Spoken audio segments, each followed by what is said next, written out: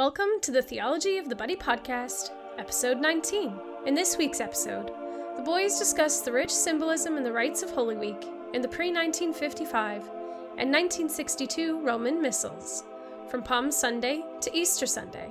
So, come take a seat and join the guys as they share what they love so much about the pre-Vatican II rites of Holy Week. Welcome to Theology of the Buddy. Episode 19?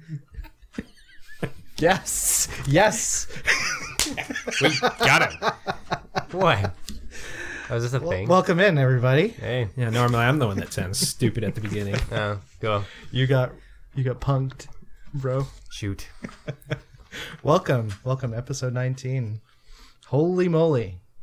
We're coming into the week of weeks. Huh? Weow. When this podcast goes out, will it be the week of weeks? It won't be. It'll be right before it. Okay, perfect. Yeah. It's for us, we're recording right now on the 7th of April, but this will be coming out this upcoming Wednesday. And then the following week. The we week are of weeks. Yeah. And we will be experiencing the week of weeks together. This seems like it's going to be an intense week. Both Chris and Aaron have their arms up in the air, waving them about. We're pointing to the future. Okay. The week? In the year 2000. I think they might be talking about Holy Week. We are. But yeah, we're gonna get into that in a little bit. But yeah, do you guys wanna do some quick shout outs? Yeah. I wanna give a quick shout out right now to all of our followers on Facebook. In particular to the 100th follower who we celebrated your arrival and then you promptly left and unliked our page. So now we're down to 99. There's a post sitting on our page celebrating 100 followers and now we're at 99. It's really sad. I should have waited till like 102, 103. That's now you know. Maybe one of our followers just wanted us to experience some Lentenness in that celebration. Could have been Gigi. That would only happen. Could have been Gigi. It's true. Or Owen. Hi, Owen. I don't know if you ever listened to this podcast, but if you do, hi, buddy. Yeah. Guys. So, yeah. But seriously, to all those who have sincerely joined up and followed us on Facebook, we really appreciate it. Our awesome friends on Insta, 86 friends on Insta. I mean, we're quickly... we've been on Facebook for a few months and we've only been on Instagram for a little bit, but we're catching up. I feel like we're very niche in terms of our podcast. No. Applicable to everyone. Yeah. Everyone. I don't know. I mean, according to the reviews, we are. Right? There was that guy, Global Warmer, I think it was. Yeah. AKA, was it your brother? I don't know. We will never know. But yeah, he said that we're not just, talking about topics that apply to trads, but all Catholics. Right? At which point Aaron says all Catholics should be trads. Yeah, sorry. I zoned out there. Yeah, why not? Let's do it. Yeah. So if you are on Facebook, okay, guys, if you are on Facebook, we would love for you to leave us a voicemail. We're super low budge right now, but you can go on Facebook.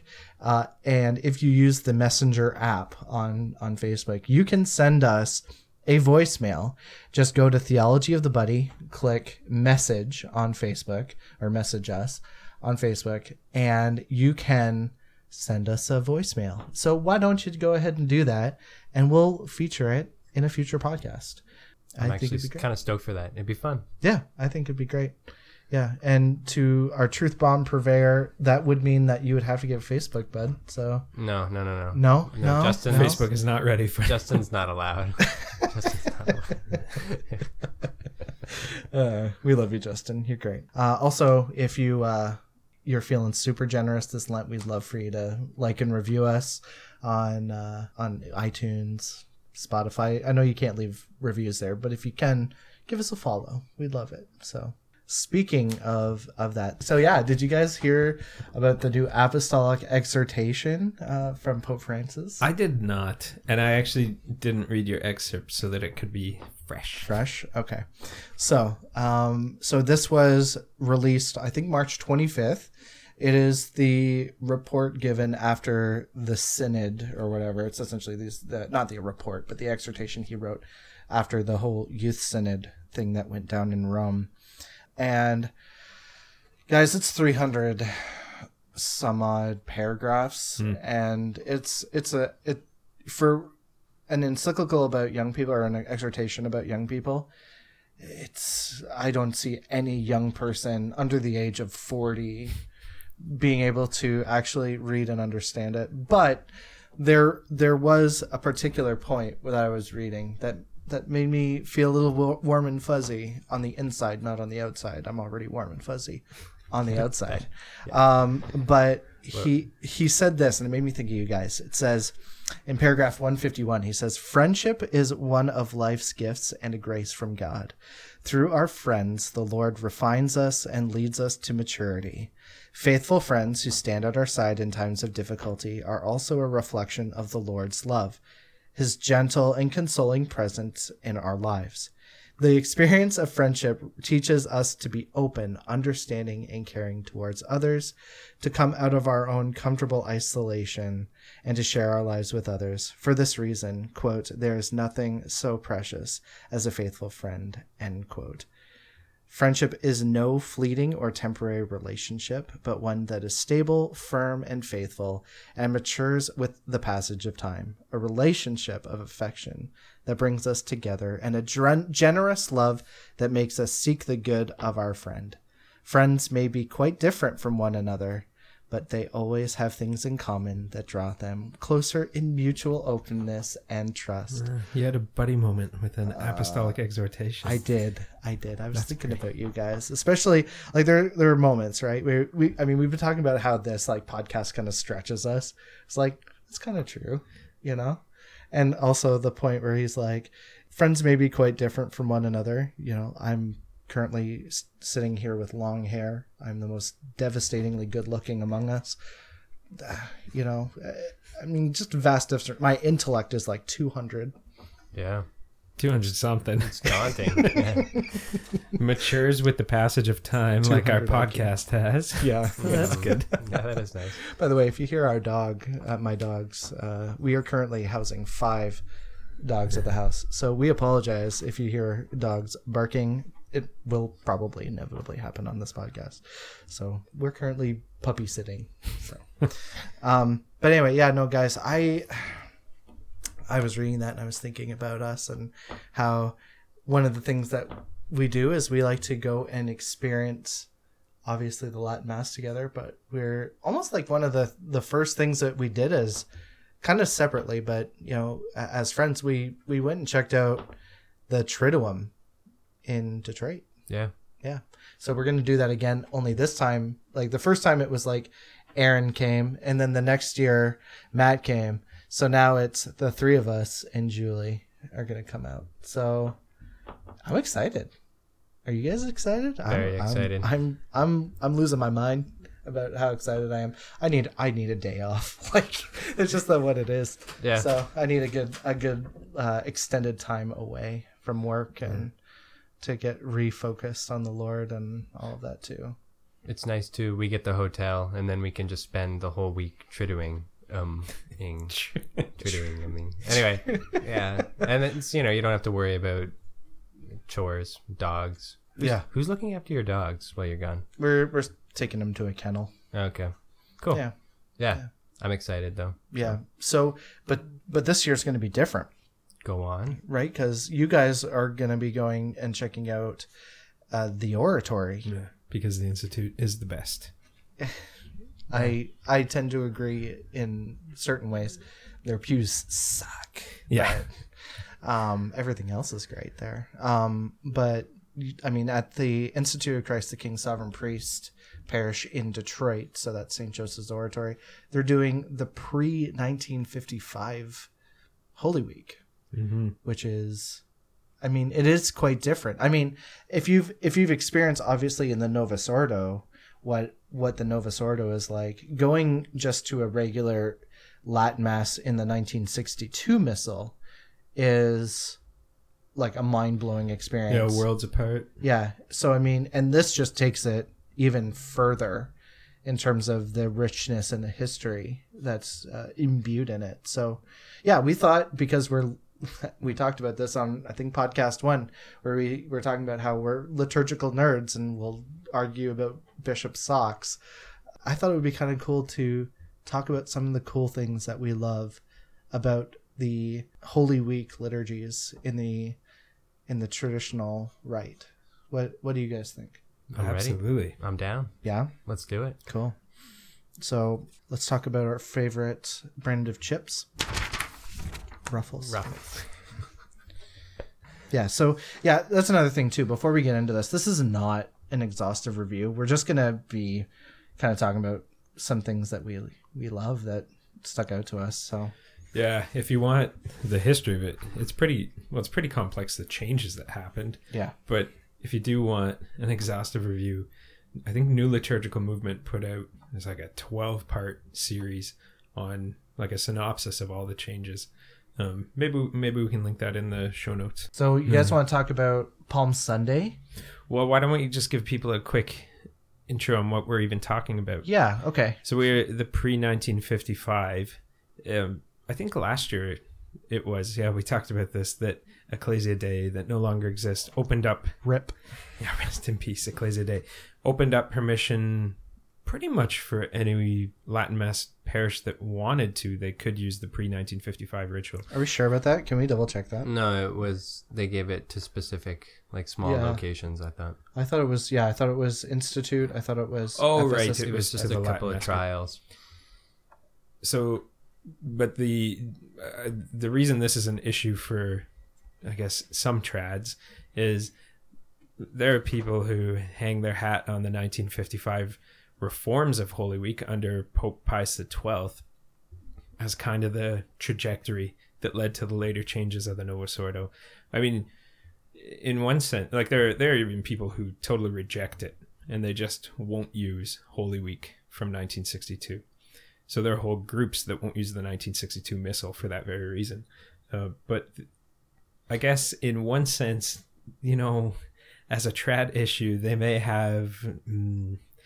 some people are a little, you can understand why they have this approach when you know the characters behind it. Right. And it was, we'll probably talk about him in an upcoming episode more. But Annibale Bugnini? Bugnini. Was it Bugnini? Some people just got shivers down their backs. So he was actually involved in those reforms. Really? And it was when Pius XII was getting older, I was told. The thought is, certainly any of the groups that reject these changes, so like the Society of St. Pius V, they talk about how, it seems like Bugnini took advantage of an aging and infirm Pius XII to kind of convince him to do these changes, because that's the holiest week of the liturgical year, and for that to be the first thing that was tinkered with, it kind of just pushed it.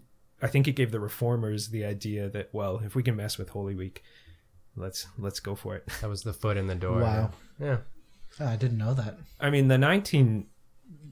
post 1955, they're still beautiful liturgies, but a lot did change.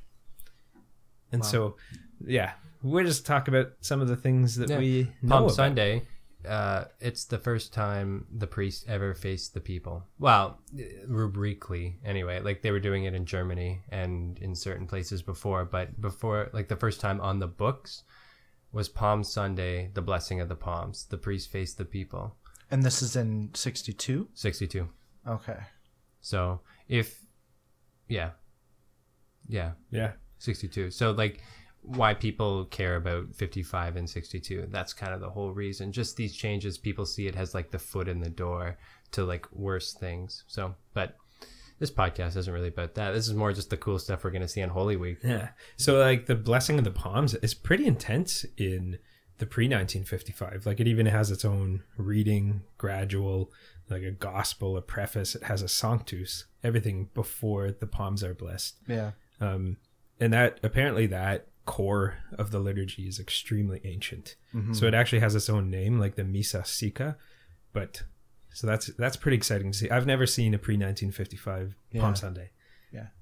I noted that Fortescue, is that how you pronounce his name? Yeah. Notes that the blessing of the palms has similar aspects to a mass, right? Like it's got like an introit, it's got a collect, it's got everything except a consecration, obviously. Yeah. You know, even readings. It's got its own readings and everything. So, Do you remember how ancient it is? No. No. No, just when I was reading around it, talks about it being, probably dates back to very early church times. I mean, it probably wouldn't be crazy to say it goes back to like Pope Gregor the Great or something, but it's one of these ancient processions that happened too, right? Because Palm Sunday, although Purification was a huge procession, this is the most obvious one because, our Lord entered into Jerusalem with palms. yeah. They also talk pretty cool about the palms themselves. They talk about in the blessing how they have effective power as sacramentals against demonic powers. That was actually taken out in the 1955 reforms as well. Interesting. Really? So hold on to your palms. Yeah. Yeah. I mean, I guess they just, it'll be interesting to see how this all plays out because most of our missals actually don't even have the Old Holy Week, right? So I haven't looked up all these prayers. I'm kind of excited just to see them as they happen. That'd be cool. Hey, I have a question. Sure. Not on the show notes. I have no idea. The procession, how did it become like a good thing? Because the first one was not like all the Jews there were just gonna like turn their back on our Lord in like the next 24 hours. So like, why is this something we celebrate? Do you guys know that?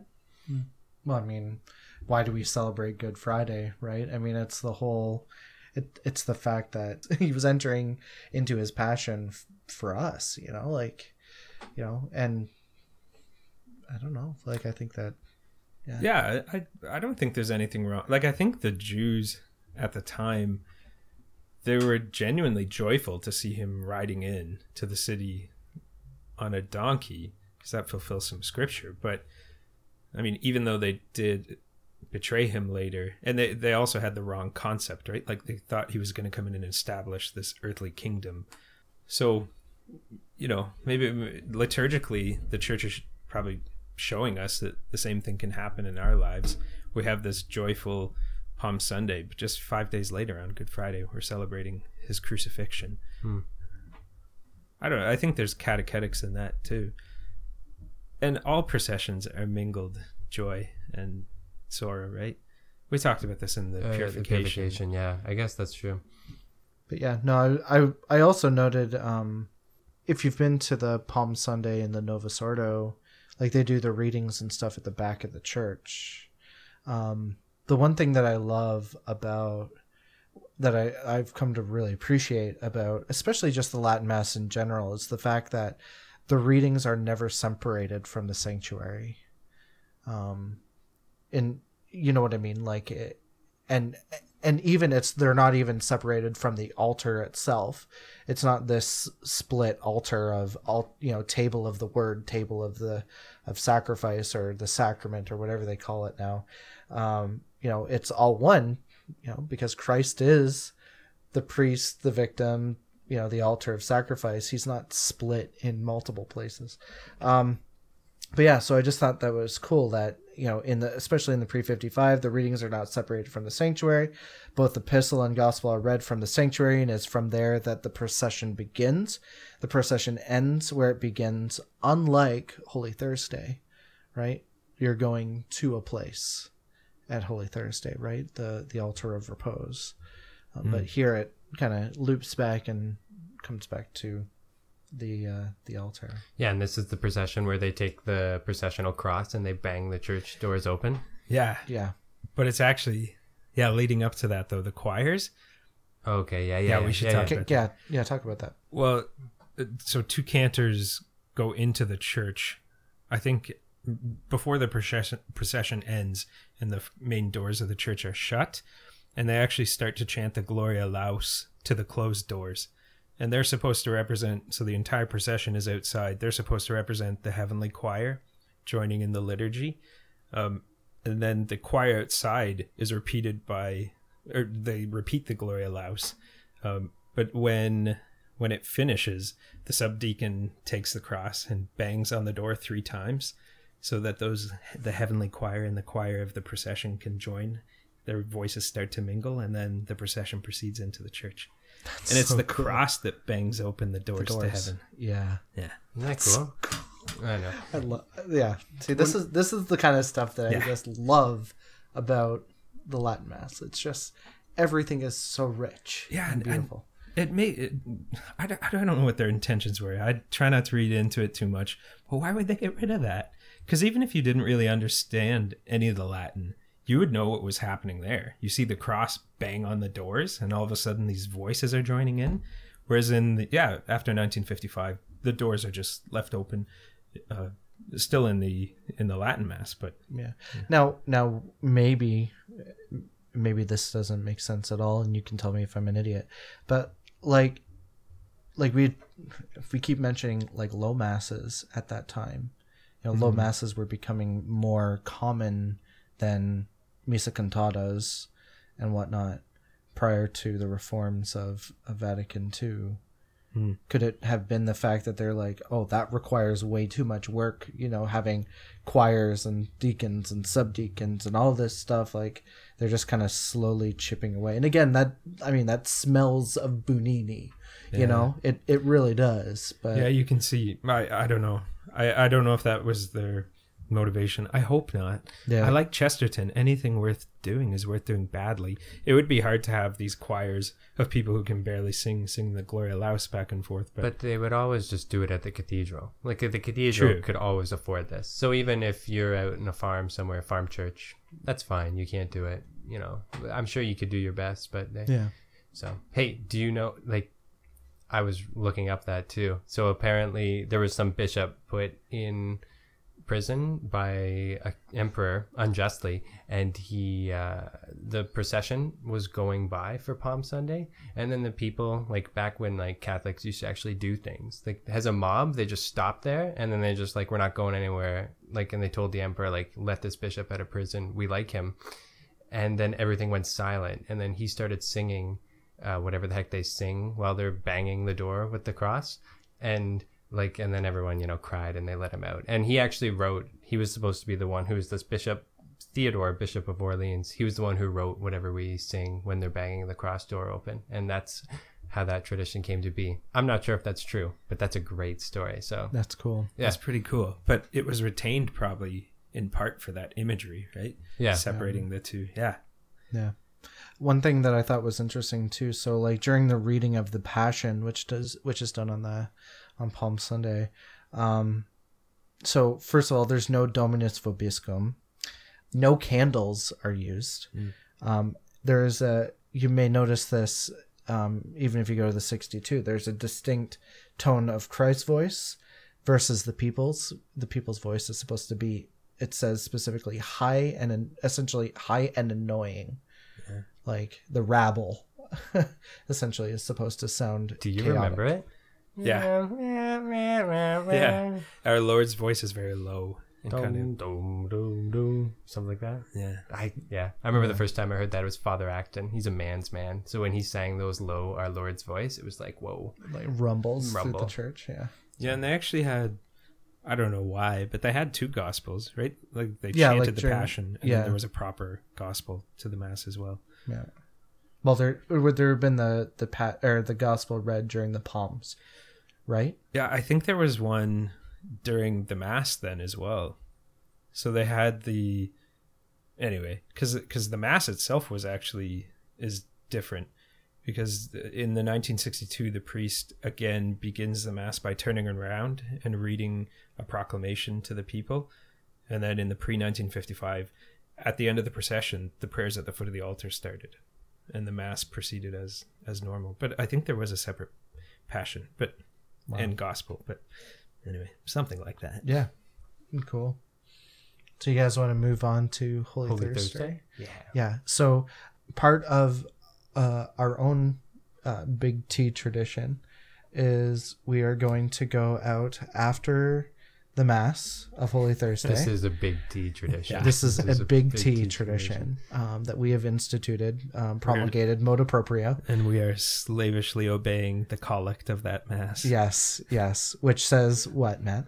well, part of it says our Lenten observances having been completed. Yeah. Yeah, so this is Thursday night. We're done Lent. We're done Lent. So last year it fell on Matt's birthday. So we went out to this great place called Owl, and it's an all-night diner in great. Detroit. And they made us. They had like off the menu, fried chicken with. Oh yeah. And dude, it was great. Yeah, the first question she asked you is if you wanted the burger or the dinner.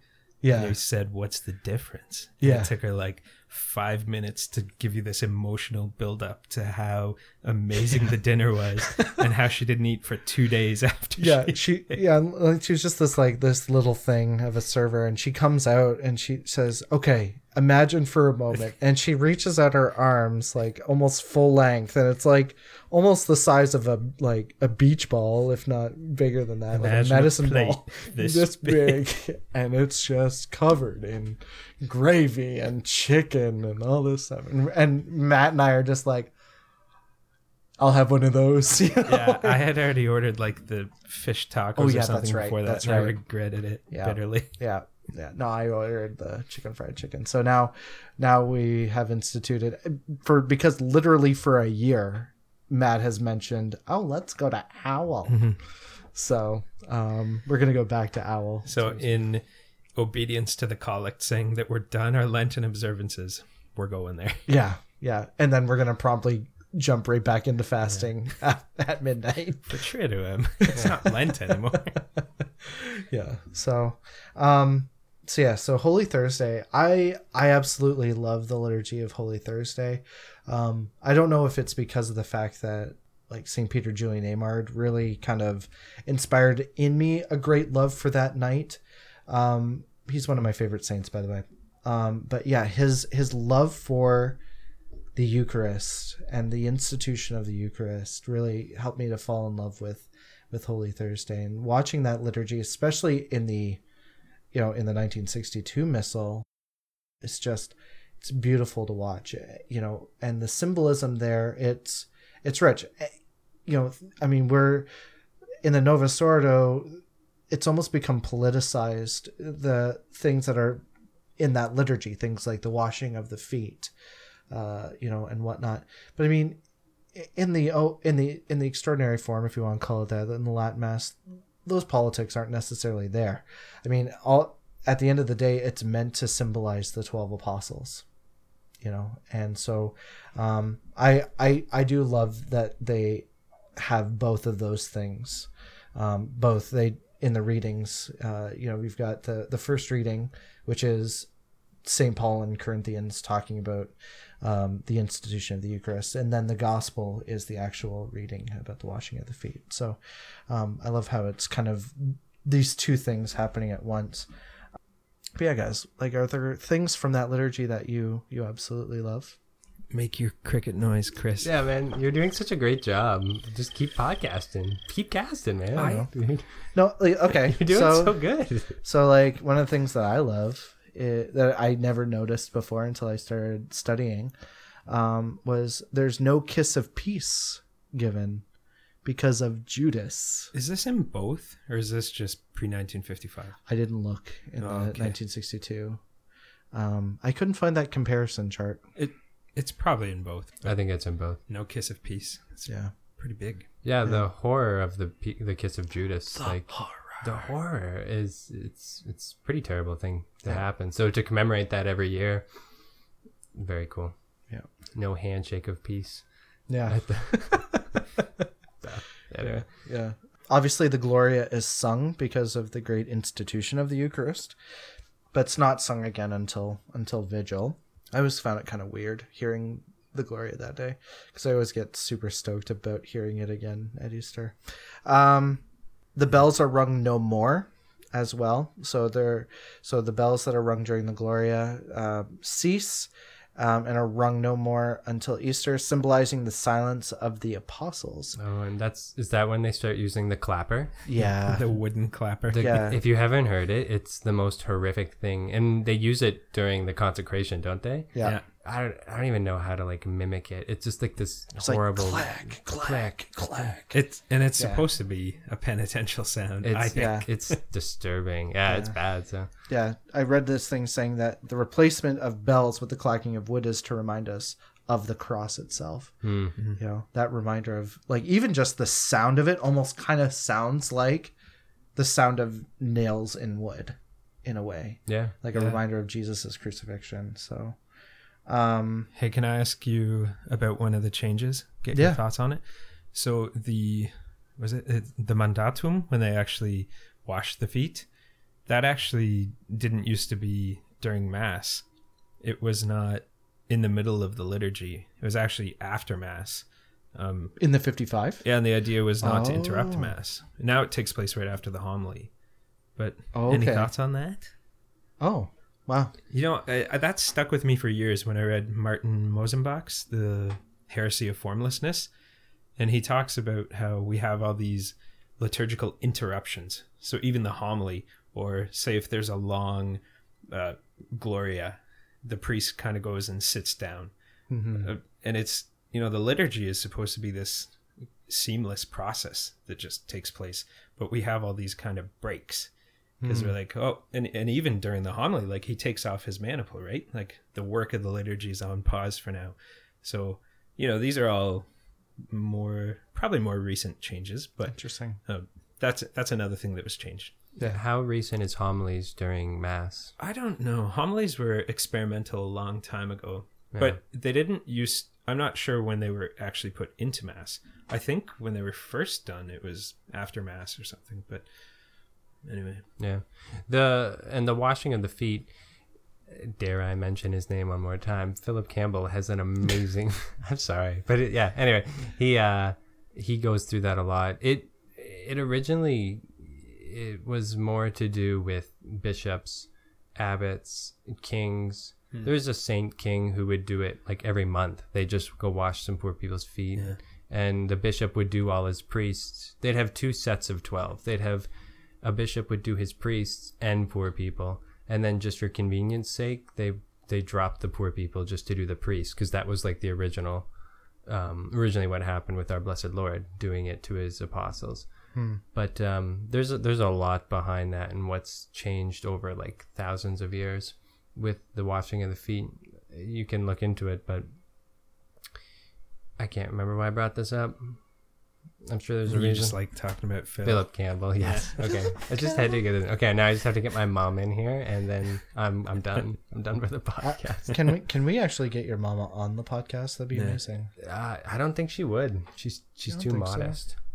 Too modest. Man. You wouldn't understand, Chris. Yeah. My mom doesn't even listen to the podcast. No, my mom thought the mental prayer one was the best one. She just So did Brooke. yeah, just Yeah. because we didn't. She interrupted her daily routine of watching her children destroy her house, and after she heard the podcast, she walked down and told her husband that was the best podcast yet. Cool. Thanks, Brooke. I wish she had mentioned messaged us and said, "Hey, great job on the podcast, but hey, So beggars can't be choosers." Jesus, yeah, I guess not. So last year, we actually went to Assumption Grotto for Yes, we Holy did. Thursday, right? And that was pretty shocking. The stripping of the altar. Yeah. It's just, it's kind of unceremonious, and it's supposed to be like everything is taken off the altar. It's just left bare, and even the tabernacle is Like the cover on the tabernacle is removed. Yeah. And yeah. I mean, it's very interesting too. Like, I'm not necessarily completely used to having the altar of repose in the church. I like the fact that we have these separate altars in the church to be able to be used for that purpose. But I mean, going into a church with no presence of Jesus in the Blessed Sacrament is, to me, it helps me enter in more. But I mean, and at least visually into the spirit of it. But, you're sitting there and you're, thinking about the sadness of Good Friday, and then you look over and there's all these candles and Jesus is there. Like, I'm just gonna pretend you're not there for right now. I don't know. Do you have that experience too, or? No, but the only thing I thought is weird is as long as the crucifix is covered and the tabernacle is empty, you don't genuflect to the high altar. Right. That was something that Canon Stein said, wasn't it? But as soon as that main crucifix is uncovered, you do genuflect still, out of respect for that crucifix. But that's a very odd experience. Yeah, that was the thing. So just to kind of clarify, so I know there's a lot of confusion about what to do when, during these days of Holy Week where the Eucharistic species is removed from the tabernacle. Do you still genuflect? Do you not? So Canon Stein said specifically that, especially in these parishes where there is a crucifix, that when it's uncovered, that you should genuflect. But if it's covered, you don't. Yeah, but you know why it may be in St. Joseph Oratories? Because in the pre-1955, the altar wasn't stripped completely bare. They actually left a crucifix on it with 2 candles, one on either side. And that actually stayed on the altar for even the Good Friday liturgy. So instead of being completely bare, there was something on the altar. So that may be where his remarks come from. Because, if that's there with candles, then you do genuflect. Right. So, so genuflection should be done to the crucifix. I mean, you don't necessarily need to have our Lord physically present in the Blessed Sacrament to genuflect and bend the knee. That's a good, very, very good point. I kind of forgot about that. Yeah. Good Friday? Yeah, let's talk about Good Friday. So Good Friday. Originally, it was aliturgical. I like that word. What does that mean? Without a liturgy. Oh, okay. You just didn't do a liturgy on that day. Is that because it wasn't considered a liturgy? I think so. It was the Mass of the Pre-Sanctified. Yeah. Exactly. There's the obligatory hit of the microphone stand for this podcast. My bad, everyone. Yeah, supposedly the Mass comes from the 6th century for that day. I didn't know that. So similar to what was celebrated in the titular churches of Rome, where the Pope did not assist. So places like, what would that be? St. John Lateran would have been a place where this would have been celebrated. Right? That's a titular church. That's St. John the Lateran. official church of the Pope. So any other church but that. Yeah, so any other church Wing and a but miss. that. I don't know them. Mary Major? Mary Minor? Probably. I don't know. Same. Something outside the walls. St. Paul's outside the walls. Yeah. So veneration of the cross itself, which is done during the Good Friday liturgy, derives from the liturgy in Jerusalem from the 4th century, which I thought was cool. When they actually had the true cross. Yeah. Like, cool. St. Helena, right? That's cool. One thing I didn't know was that in Rome, the papal reliquary of the Holy Cross was sprinkled with perfume to symbolize the grace and sweetness of the Lord on the cross. Cool. We Right? we used to have a piece of the cross just for a moment. It was brought in by a buddy, and he was. Do you remember that? No? Oh, yeah. Greg. I don't know if he got in trouble. Oh, yeah, that's right. He got in a lot of trouble, so we didn't have the cross anymore. But he just had it moved because they were doing construction, and he was unsure if they were going to take proper care of it. So he just thought to safeguard it. I don't think anyone even knew it was there. No, he got in trouble. He got in trouble. Once he said he moved it. Moved it, yeah. But it was sitting there with a certificate. I think it was actually signed in 1962 from the Vatican. A certificate of authenticity. It's a good year. Yeah, he found this in a high school chapel. The back Just of the sitting tabernacle. there in the back of the tabernacle in a high school chapel. Yeah. The things you find, eh? Yeah. So Greg, what were you doing in the tabernacle? yeah. It was open. was it? Lord Okay. wasn't there. So I guess if you want to go venerate the cross, go to Regina Mundi in London, Ontario, and you can go Or Assumption Grotto. Assumption Grotto. Yep. So the cross that you venerate, there's a reliquary underneath our Lord's feet. That's a relic of the true cross. And they actually do a procession with the actual true cross, Cool. which is super cool. Yeah, so they actually have 2, don't they? They got 2. Yeah. So I love it. So My favorite part of Good Friday are the great intercessions. yeah. And we still do those. Are they still done? And then I haven't been to Yes, but they're modified greatly. heavily. Yeah. You know, they have great prayers like Yeah. prayer for heretics and schismatics. In the old one. Yes. Yeah. Which like and prayer for the Jews. Supposedly that's been a source of contention with our Jewish friends. But I think, being openly praying for the conversion of the Jews is important. Like I think it's the wording of the prior prayer, right? That people took issue with. Benedict changed it. He did change it. And it'll be interesting to see which one they use in this pre-1955. Yeah. Because it used to be for the perfidious Jews. Like that. And you actually didn't genuflect at that prayer. Oh, there was no that's Yeah. right, because there was no Flectamus Genoa. And, So for most of the prayers, you do a bow. The deacon calls out Flectamus Genua. Genua, let us bend the knee, and then Levate, arise. Yeah. After And the this prayers. is after you've been hanging around and haven't been eating for like 3 hours. Then they just keep telling you to bend the knee, and you were like, "Oh man, screw off!" Like just these prayers gotta end. Yeah. So, but what's interesting is that the solemn prayers, or solemn intercessions, find their roots in Judaism. But the ones that we have now are, they find their roots in the 5th century. They derive from the 5th century. And according to the one document I was reading, says it's assuredly of apostolic origin.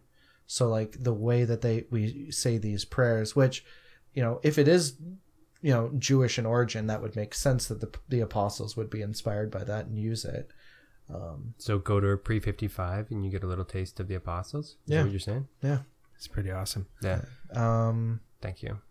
Yeah. The approach, coming back to what you were saying, the approach towards the Jews appears somewhat hostile in tone, but with good reason, as they were the first to formally reject our Lord. But you're still praying for them. Yeah. That they see Christ's light. Yeah. We don't bend the knee because they didn't bend the knee. Yeah.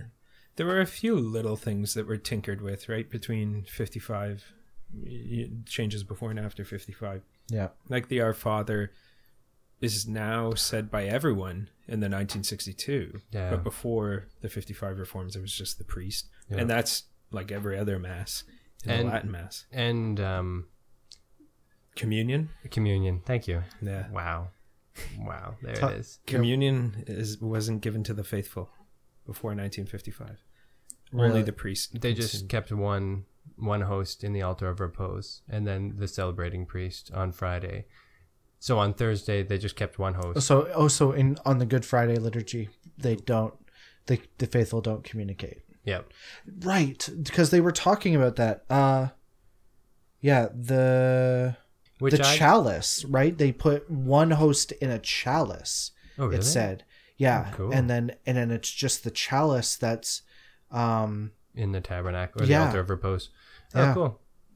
Yeah. Yeah, that's a bone of contention for on Friday because people are just so used to receiving at everything. Yeah. And I mean, in Canada, at least, a great number of like CNE Catholics show up on Good Friday. Of all the liturgies to attend for a person who's outside of the faith to go to the Good Friday liturgy, I've always kind of wondered what's the deal with that.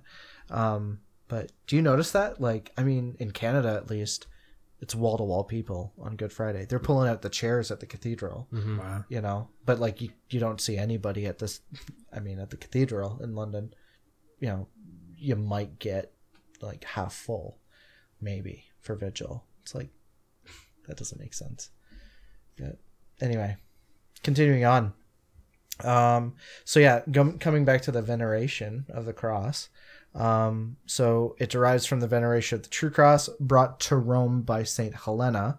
The Ecce Lignum Crucis, I probably don't say it as well as you would. Sounded great. Derives from the proclamation of the Pope at the time of the donation by Saint Helena. So he literally said, "Behold the wood of the cross." Cool. Like, So neat. I think Saint Helena, what was she, someone's mother or the emperor's mother or wife, and she had a vision? I can't remember. There's a lot of history there too. Yeah. I don't know. Do you guys know it? Oh shoot, I was just throwing it out there, hoping you would Oh, know it. it's all on you, man. Well, Philip Campbell's got a lot of great posts about that, actually. So. Good save.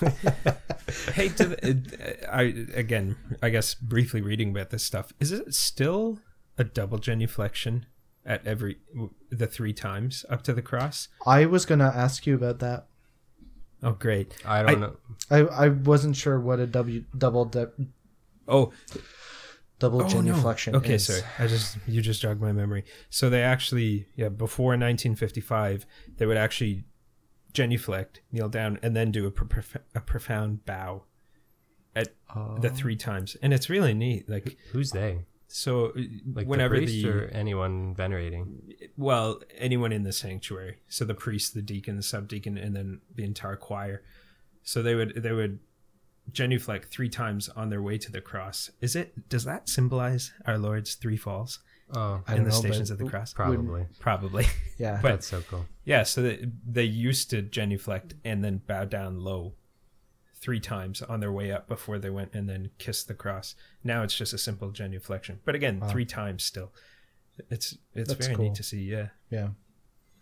I love what I was reading too about the when they start revealing the cross. So in the pre-55 and in the 62 as well, they do this as well. So first of all, it's got to be a crucifix. So none of this blank cross style veneration. It needs to be a crucifix. So they cover the crucifix that's going to be venerated completely.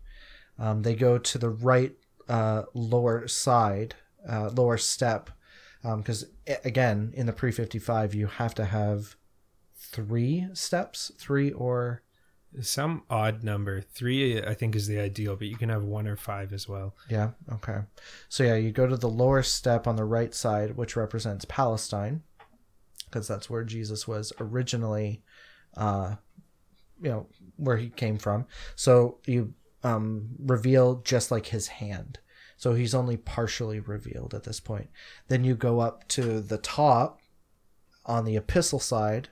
Again, that represents, we talked about this in another podcast, it represents Jerusalem or the Jews, right? And then the majority of his body is revealed, which, again, Jesus revealed his identity to the priests and the scribes in the temple.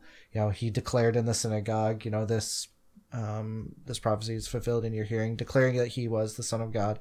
But then they go to the middle of the sanctuary, right in front of the altar, and then they reveal the whole crucifix. So showing that Christ was hung completely naked, so completely and fully exposed, but also it was on the cross that it was abundantly made clear this is the Son of God, like what the not centurion, what's the name, was it centurion, the guy that actually said, this truly was the Son of God. Saint Not who? Longinus. Yeah. He's the one with the spear. Yeah. So I thought that was kind of cool. Yeah. That was cool. I love Good Friday. Can we have Brooks, Cutie Catholic, Saint Longinus for our podcast? Let's ask her. Hey, Brooke. No. Would you do a Cutie Catholics for us? No, she's already done that one. Has she? Yeah, it was on. So we should do that for like the picture for this. For the cover? Yeah, for the cover. Really? Yeah, I'll have to look that up. It's already decided. So okay, cool, done. man. Hey, Also, veneration done without shoes. So No shoes. wash your feet on Thursday night. wait a minute. Well, The priests. That's The fine. priests. So That's the a only note for people who are priests. venerating are the people in the sanctuary. Like, No, and then it was brought out for the okay. people to venerate as well. Okay. You don't do the triple genuflection though. Oh, okay. But you can if you want. That'd be Actually. kind of cool. Yeah. But wasn't I thought I read too that that in the pre-55 the people would double genuflect. Oh, maybe. Cool. But it didn't say that they kissed the cross. Oh, see, so much changed. Yeah, I don't know. Like I said, the new liturgical movement series on this is huge. Yeah. So So you'll share that in the show notes. yeah. Oh, and I just wanted to mention quickly, I think before 1955, the priest wore a black chasuble at the beginning of the liturgy, while the altar boys would put like a single cloth on the altar. But that just reminded me that if you think you can do it, black reminds me that Good Friday used to be a black fast. And in medieval times, a black fast meant nothing. No food all day. Water? Well, you can have water. You can have water? Okay. Yeah, but if you think you have health issues, I guess, No. Yeah. You're doing it. Do it. Talk to your healthcare professional. Yeah, talk to your health. Dr. Kubica, can people do the black fast? Who's that? You. Say yes. The answer's yes. I have debilitating diabetes. Can I do it? But yeah, no, I mean, we're going to do it. So join in. Maybe hit us up on Facebook and Instagram and let us know if you're doing it. Text your Facebook us your frowny, like, Pharisee's face. Like, yeah, disheveled. yeah, sackcloth and that. No, wait till Holy Saturday to take the picture. Yeah. Right before you go in for the vigil. Yeah. So yeah, the Black Fast was then followed up by fasting all day on Saturday until after the vigil, which is probably why they moved the Easter vigil to Saturday morning. Oh man, yeah, that sounds gnarly. But anyway, They moved it to Saturday morning. In medieval times, medievals were shysters. Oh my gosh. They wanted to get it over with. Yeah. So that's actually, we might as well start talking about the Easter Vigil. Yeah.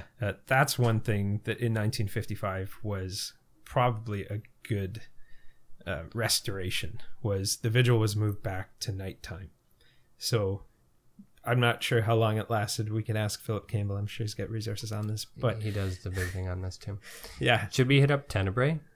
Oh, yeah. Well, I'll just say they would, I mean, Easter vigils were happening at like 9 a.m. or, they were ending at noon. So I could relate to that. You could. I would just be like, yeah, all right, let's do it. But we won't be having it in the morning. No. Instead, we'll be going to Tenebrae. Tenebrae. What's that? I have no idea. There's no show notes for this, but it's a prayer thingy. That's a really good description. That's good. It's matins and lauds. It's very somber. For me, it just breaks up my day while I'm trying not to be miserable. But it's the matins and lauds of that specific day, or is it the same every day that week? Matins and lauds? I know different days of Holy Week are still referred to as Tenebrae, but the one that everyone talks about seems to be Saturday. Yeah. I think. It's a neat thing. It's cool. They just go through 12 psalms, and then every time they finish one, they extinguish a candle. So they'll actually have 15. No. And actually they had... Please no. Really? Well, it's because there were 3 nocturnes and then the 12 lessons. How does that represent the apostles? Because I thought they extinguished every candle, and that represented apostle leaving. For each lesson, yeah. I don't know what the nocturnes represented. Something. Weird. Well, I guess one had to be our Lord, because they leave our one. Betrayed 3 times, maybe? Maybe. Right. Yeah, maybe. But, and then when they finish the last candle, as they're extinguishing, they snuff that, and then... and then in the rubrics, it actually says... They start hitting their mic stands. They start hitting mic stands. No, then like all the monks and like all the priests in choir hit their missals against the chairs. It's kind of cool. Yeah. Just you've been in a church that's fairly quiet and somber, and then a bunch of people just start railing on wood with books. It's kind of exciting. Yeah. So it symbolizes the earthquake, when our Lord died. Yeah. And I've seen it done differently. Like I've seen it where they just closed big like oak doors, and really? I mean the church was completely in darkness, and it represented the sealing of the tomb. That's what they said. Cool. But I like the community involvement of everybody. Like we did a Tenebrae last year at Oratory, and everybody is banging the pews. I was partially banging it because I was in pain. But those pews. It's perfect for the end of Lent and Triduum. But they and then to leave just after that, right? Like you hear this huge noise or like the fake earthquake, and then everyone just leaves. That's the end of Tenebrae. And Tenebrae means like darkness, right? So it's actually, if you can get that effect where the only lights in the church are the 15 candles. Sorry, man, it's not 12. But when that last candle goes out, symbolizing our Lord's life being snuffed out, that's seeing that light leave and then the church is just left in darkness would be pretty neat. Yeah. And you just walk out very unceremoniously, Yeah. right? You're just like, I remember I wanted to like hang out with a buddy there, and then he's just like, I don't want to. I'm like, Tenebrae. Here we are. Anyway, and then that night, Well, and then in between that and what? vigil, What? There's a lot of hours. you have to play a board game. Yeah. With Chris and Julie. Chris and Yeah. Julie are This big is board our game own fans. crucifixion here. Hey, we'll play a solemn game, Right, like just teasing you. like Small World. So Cool. solemn. But okay, so I will share my own weakness here. So What are you like? on vigil, on the day of vigil, Last Easter. last Easter, I hit a wall. I had to get something, and so I remember going to Walmart and getting like garlic naan bread and just and I just pulled off like maybe half of it and ate like maybe 3/4 of it, and I was like, Lord, I want to eat all of this, but I can't. And so part of that, I guess, kind of now applies to this Lent because I gave up bread in general. Oh no, really? I didn't know that. Oh, no. I'm just kind of I'm making that up on the spot, but I did actually give up bread for Lent. So man. I mean, hey, maybe it's related to my weakness towards bread on Easter Vigil. No That's coincidences Too there. bad. I wanted to get hot cross buns. Oh, Yeah. I wanted that to be our collation if we needed for Saturday. I love that word. Collation? Yeah, like it's a word I've never heard until hanging out with you guys. Yeah, I never heard it till hanging out with Matt, and we've just found out the true meaning behind it. Yeah, I Drunk- like that. Well, in French, you never saw that on like French packaging. No. We have bilingual packaging here in Canada. Do you think I read the bilingual packaging, Well, Mr. I French? don't know. If you buy fruit snacks or whatever, it says collation. Collation means a snack, but it didn't originally mean that. It was the office of collatio in Latin. I think we talked about this, but after they had their collatio, I think it's called conference in English, they would have to have a little snack because it was Lent and they were hungry and they were too tired to carry on with their arduous offices. This was a later introduction in Lent, but it's kind of neat that especially the French word for snack is literally a liturgical office. Yeah, that's cool. Monks. Cool. They're the cause and problem of every, or the cause of every problem. The solution. So Holy Saturday. So dude, I love Holy Saturday. I mean, I've only seen it in the 62. You saw it. You saw it in the 55. Yeah. So, I mean, for me, one of the things I absolutely love is just the rich symbolism that's just thrown in there. All of that's been ripped out in the Novus Ordo. The thing that I think I appreciated most about the Vigil Mass is that the priest shows, in a way, his real true power in a real veiled and mystical way. So things like so in the Easter Vigil, right, we've typically that's the day that we baptize people, we renew our baptismal promises, whatnot. So there's the blessing of the Easter water and whatnot. The thing that I love about it is, or one of the favorite things I love about it, is when he's blessing the water and he breathes on the water, like the breath of a priest.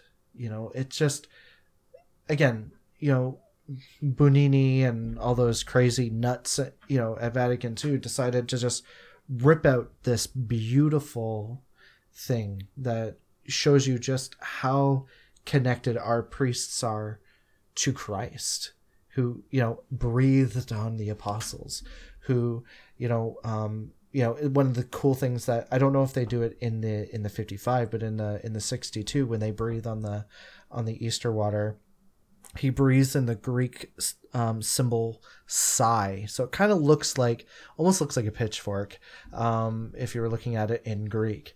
But the word psi comes from the word spirit. Spirit, if you are familiar with the scriptures, in Genesis 1, the Spirit hovered over the waters. you know. And so there's all these allusions to scripture that you don't necessarily know unless you've, you know, read and learned. But, you know, again, you don't see that in the Novus Ordo. My favorite thing is what I saw at the vigil last year, so pre-1955. The blessing of the new fire takes place outside, but then they light 3 candles on this special stand. They're lit in order, 1, 2, and 3. And then those are the candles that are brought into the dark church. And they're supposed to symbolize the light of the Trinity. That's there in the beginning in this dark church. But we also do I think you still do the Lumen Christi as you're walking up. But then they specifically take the second candle that was lit, symbolizing the second person of the Trinity, and he comes down and lights the Paschal candle. That's so cool. And it's amazing. But again, why was that taken away? I don't know. Yeah. But we still have it. So if you can find it, you should go see it. Yeah. Yeah. So cool. So cool. My favorite thing at St. Joseph Oratory was after Mass, this guy brought foie gras and we were smoking. And he's like, "Hey man, I do this every Easter." I'm like, "Sweet, can I have some?" And he's like, "Yeah." And I looked for that guy last year. But he didn't come. Anyway. Well, it was really windy and cold.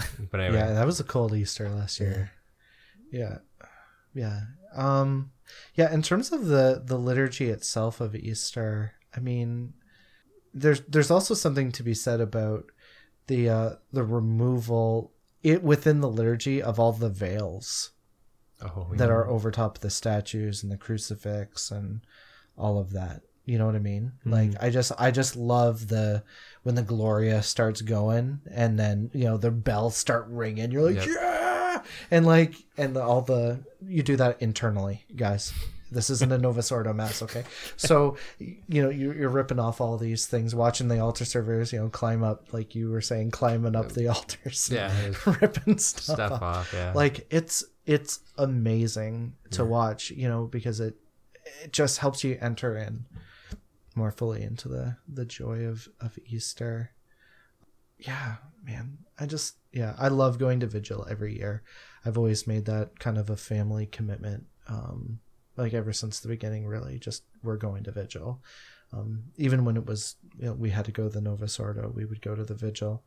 And you go to some horrible Detroit restaurant at 2 a.m. Like, where did we go? Where did we go? So 2 years ago, we went to Steak and Shake, that was a bad Steak and Shake, dude. I've been to, you know what's weird?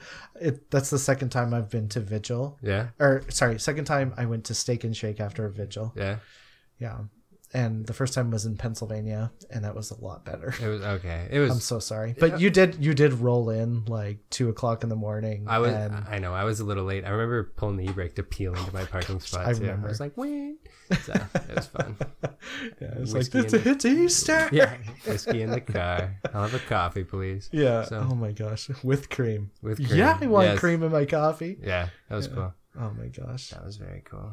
Yeah, guys, like, and then, you know, the Easter Sunday Mass, it's just beautiful. Like, I think Oratory's doing some like Palestrina or something. Yeah. The first one in the morning is it's a low Mass with an organ, and then they have a solemn high Mass that's orchestral. Yeah, a fancy setting. Yeah. I think Grotto's doing orchestral too. I'm not sure. Sadly, I don't think that they have yet announced. They probably just announced this week their schedule. So, but yeah, guys, honestly, I have found such great benefit of making the sacrifice to go. Like, it's become something where it's not a sacrifice to go. Yeah. You know, like, I mean, yeah, it's a sacrifice of time and vacation and whatever, but honestly, it's worth it. It's worth it. It helps you enter in. And you don't walk away from your liturgies during the holiest of weeks face palming and upset that, you know, about the maltreatment that our Lord receives during those liturgies. You know, how noisy does a Novus Ordo become, you know, during Good Friday, at least here in, you know, St. Thomas, London. Like, it's just a noise fest, and Chatting. that day needs to be silent, just like the silence of the cross needs to be silent. Yeah. Holy Saturday is a pretty somber day. I never really thought about it until Aaron mentioned it. Like Our Lady's kind of desolation that day too, right? Yeah. And you kind of have a devotion to that, don't you? Our Lady of Solitude. Oh yeah, there's Portuguese statues of Our Lady of Solitude. They're like, you can't get more Portuguese than that. It's just like Our Lady, and there's no swords in her heart, but it's just Our Lady with like the frumpiest black clothing, and usually it looks like her like, you can just tell she's been crying. They're like, when you just Google Our Lady of Solitude, it's some pretty vivid and like weird, like medieval style statues, something like even I'm a little like, whoa, that's intense. But I have a question. Sure. And, no one will appreciate it except me, but the Mass of the Chrism, from what I can remember, I looked at the rubrics about a year ago. It just to throw it in there for doing Holy Week, the Mass of the Chrism pre-55 involved that, and this would have happened on what day? I have absolutely no idea. I thought it happened on Thursday. I thought it happened before. It does now. I don't know if it did then. I thought I have no idea. But I just remembered that it required, besides like the priest, deacon, and subdeacon, it required 12 more priests and 7 deacons, and there was like, this thing only appeals to MCs who have been at a mass, but like the organization in trying to get that many people to do things in step, there was just like, it's almost, when I was reading the rubrics, it was like a dance. It's just like the deacons come up processed, and they're like presenting stuff to the bishop, and he's blessing it, and it's like really cool. And like a beehive dance. It's very complicated. Very dance. complicated. Maybe I'll try to just put that on the show notes for like the other MCs out there. Just, it's really cool just to see what that, like how, because that was a special day. That's the oils that's used throughout the entire year. But anyway, Mass of the Chrism. Yeah. Again, shout out to bees. Yeah. And so bees in the liturgy of Holy Saturday get so much love. Yeah. It's cool. And pre-1955, the Exultet actually starts with the Paschal candle unlit, and then when it speaks of incense, it talks about bees, yes, and that this candle is the work of bees. But when it talks about incense, there's a pause to put the incense into it, and then the candle is actually lit with that second candle halfway through the Exultet. But it was kind of neat. It showed that the deacon was imparting kind of a blessing on the candle too. Whereas that's totally gone now. Yeah. Yeah, deacons had cool roles in the tradition. Ancient roles. Mm-hmm. Ancient. Yeah. Don't worry, permanent deacons will restore it to y'all one day. Yeah. Actually, our friend Deacon Mark Neugebauer has been studying the Jewish roots of the diaconate to see where that comes from, and actually there are connections to temple sacrifice and a role of a deacon. Not that it was formally called that, but there were people in the temple that acted like deacons too for us. So. Cool. Well, this is just a little snippet of some of the things you might pick up if you're lucky enough to go to a pre-1955 Holy Week. Don't go in trying to, with your nose in a book, just trying to see everything that way. Just like watch it. Yeah. It's very cool, especially if this is your first Latin Mass Holy Week. It'd be tough if this is the first Latin Mass you ever went to, trying to follow it. But I don't think you'll be disappointed. No. Yeah. This has been fun, guys. So one thing we were going to say though, is that for us, we love reading this stuff. We love spending time reading this holy stuff, because it helps us raise our mind to God and to kind of contemplate God's beauty in a way. Yeah. And I was just thinking, it came to my mind this morning when I woke up, and we are going to do podcasts like this. Yeah. When you're listening to podcasts like this, and we just did our mental prayer podcast, I hope you listened to it. The most important thing don't let this podcast or like, you know, the pre-55 and like stupid rubric stuff like interfere with your relationship. So I'm just hoping that you're doing some Lives of the Saints or just any type of good spiritual reading, because I find if like the reason we love this stuff so much is just more because we love God who's glorified by it. And that's kind of what gets in our excitement. I would say we can be too attached to certain things, but I think you'll be more understanding of us if like we've all done our share of spiritual reading. And the Lives of the Saints like changed my life. I read Butler's for almost the entire year, and it was just great. And it just, you know, so I don't know, like even St. Francis has a deacon. He probably would have done some of this cool Holy Week stuff at Mass of the Chrism. He would have loved everything about it because he loved God so much. So I was, there's so many naysayers, not naysayers, but critics who are just like, you guys are talking about such stupid stuff, talk about the love of God. And that's true. We should talk about the love of God, which you can get through spiritual reading, which you should be doing 15 minutes a day, every day. And then, you know, this stuff will be more, not accessible, but just excite you more like it does us. So. Yeah. And I think, that's the whole thing. Like we're so used to, especially for those of us like myself who came from a Novus Ordo background, you know, we're used to seeing banal masses, and to be able to go and see the beauty and the history, you know, I don't know, like I was thinking about this actually driving to Mass today, and about the fact that like I always sucked at history so bad, but one of the things that excites me to learn history is to see it lived. And so like I love learning about especially church history, especially like liturgical history, because I can see it before my eyes at the Latin Mass, where I didn't have that in the Novus Ordo.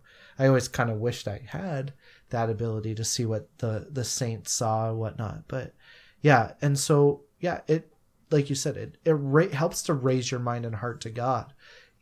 I don't know, like we love the liturgy because we love our Lord, and we want to see him worshipped and glorified properly, you know, not that ever our worship, you know, ever suffices for one so great as His Majesty, but like, not that ours is any better than anyone going down to the cathedral here in London, but seeing it the way the church wanted it to be, because the church offers, you know, perfect worship to our Lord. Because at the end of the day, it's not her that worships our Lord, it's our Lord. You know, it's Christ who adores the Father, Christ the victim, Christ the priest. So anyway, very good point, Aaron. So we've got a lot of feedback from our purveyor of truth bombs. Okay, let's hear it. Let's hit it. Matt, you gonna start with this, or do you want me to do the truth bomb? Well, I think we should we're not going to recap the great debate from last podcast, but our purveyor of truth bombs says, I think he laughed, referring to our Lord. If there are two kinds of laughter, laughing with and laughing at, the first he would have experienced, with perfect moderation, of course, and the second he condemned in St. Luke's Beatitudes. Now, just before I go on, I want to point out that this text message was directed at Aaron, and that will become apparent quickly. It's hard to imagine his interactions with children, his punny witticisms, only apparent in the original Aramaic, or the accusations of his being a drunkard, all without any laughter. By the way, Aaron, I have never heard you so sober as you were in the podcast released recently. Are you experiencing withdrawal? And then he signs it, your purveyor of truth bombs. And I think so. That's an interesting point, and I think Aaron pointed that out himself in the last podcast. I'm having my midlife crisis. Yes. But then, what did he give us? Another truth bomb? So he gave us a truth question, which bit of an oxymoron. I don't even know what to do with this. To me, this is going to be kind of anyway. So I don't know what it's called when the priest breaks the host. Fracturate. Okay, he called it that. I never heard that part. The fracturate. Does our Lord feel that? Like, what does he feel when that happens? No. Oh, come on. That's it? No. No, Yeah. well, here's what I would say, It's a right? very intense moment, Chris. Don't take this from me. I will Oh, say. well, too, do you have an Well, answer? I don't know that he feels it in that sense. Just like, sometimes if you're running out of hosts at a mass, the priest does have to kind of break the hosts as well, and each half still contains the whole Christ. Yeah, that's So what I was gonna I say. don't think I think it's more for us. You hear that, and like that's our Lord's body being broken symbolically. Do you hear that well? Oh, yeah. Because just emceeing and being right beside that, I have gotten like shivers down my spine. I was like, oh man, I got to get the heck out of this place. Like it's anyway. So everyone can hear that. Yeah, And it's I'm gener- way at the generally. back in the Oh, choir man. left. Yeah. Especially if you got one of those like frisbee size hosts, and Yeah. it's Cool. All right. Yeah, that was my first reaction to that too. It's like, Yeah. no, he's present in every single particle, Every particle, equally yeah. as much. It's not a does separation. So does you feel it? But yeah. I thought that was good enough to pass along anyway. Just food for thought. I Interesting mean, thought. for me, if we want to talk, hashtag mental prayer, when I hear that sound, sometimes what I'll do is I'll meditate on the moment where Christ was scourged, or moments of his passion, where like the sound of his arm dislocating as they pulled it onto the cross, like just those things kind of help me to Yeah, I recall agree. his passion. His body was broken. Yeah. On the like. Yeah. But his bones Yeah. were not broken. Not broken. In fulfillment of Yeah. the scriptures. Only dislocated, which I mean that's almost like it probably would have been equally as painful probably. Yeah. Oh man. But Lent. Yeah, here we go. And Triduum. Let's go. We Let's are go. taking a break on Yes. the podcast train Yeah. For Holy Week. for Holy Week. Give us a break. We got a lot of podcasts with show notes that have nothing in them but ideas, and they're not. Yeah. So Yeah, they're coming. They're coming. So yeah, so in 2 weeks we'll be back. We're going to be featuring a conversation I had with a guy by the name of Greg, who we've talked about on this podcast. Hi, Greg. Welcome back to the internet. And Jen, who are both secular Discalced Carmelites, because we kind of got that question from your mom about Carmel and stuff, and so I thought, hey, why not get these people on the podcast to talk about their experience of being called to secular Discalced Carmelites. So yeah, I don't know. So that's coming in 2 weeks, so you should be able to hear that on iTunes, Stitcher, Spotify, Google Play. Also, we may, depending of how Lenti we are on the scale, we might do maybe a live stream or something down in Detroit while we're there. we We might be feeling very true to Wimmy. Yeah. In which case it might not happen. Yeah. We'll put a post up either way. Yeah. Do you know what happened at the end of Easter last year for me? No.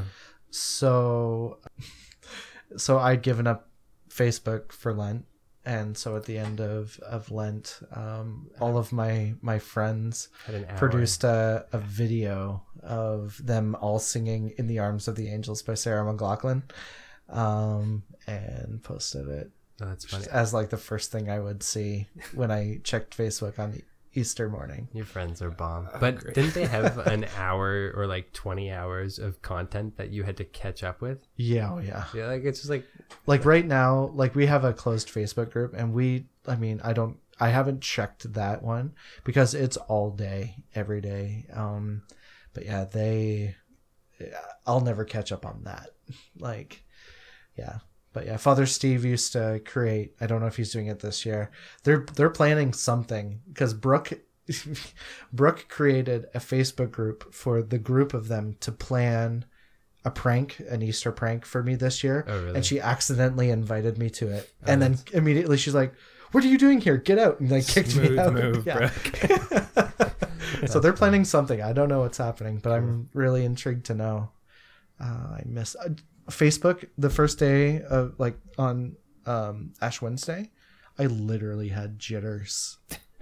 I'm not kidding. Yeah. I had jitters. I was just like, I need to check my Facebook status. I've been trying to just check Facebook once a day and check my like internet once a day and then just kind of be done with it. So like 20 minutes or so. And yeah, I find it, I get jitters, man. It's tough. It's tough.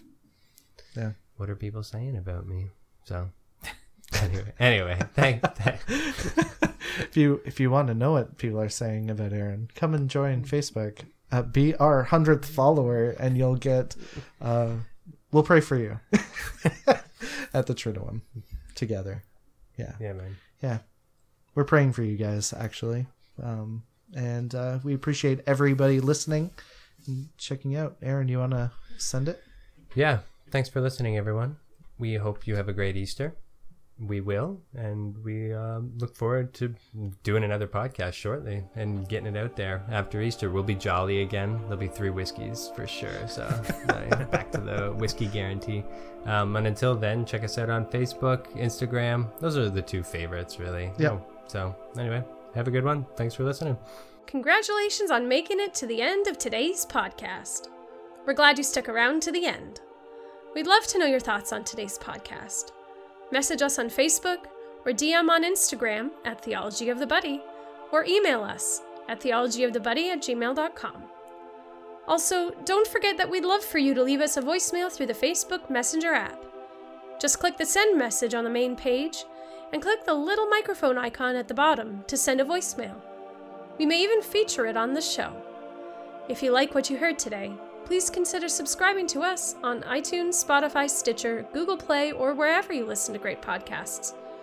If you're feeling charitable this Lent, please consider rating and reviewing us on iTunes. The boys and I will be taking next week off to enter into Holy Week.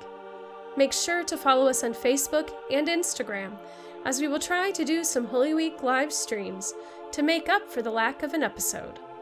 In 2 weeks, Chris will be joined by 2 other secular Discalced Carmelites to discuss the secular Discalced Carmelite vocation. Make sure you're subscribed so you'll know when it comes out. We'll save you a seat at the table. New episodes are normally released every Wednesday. Have a blessed Holy Week, and we will see you after Easter.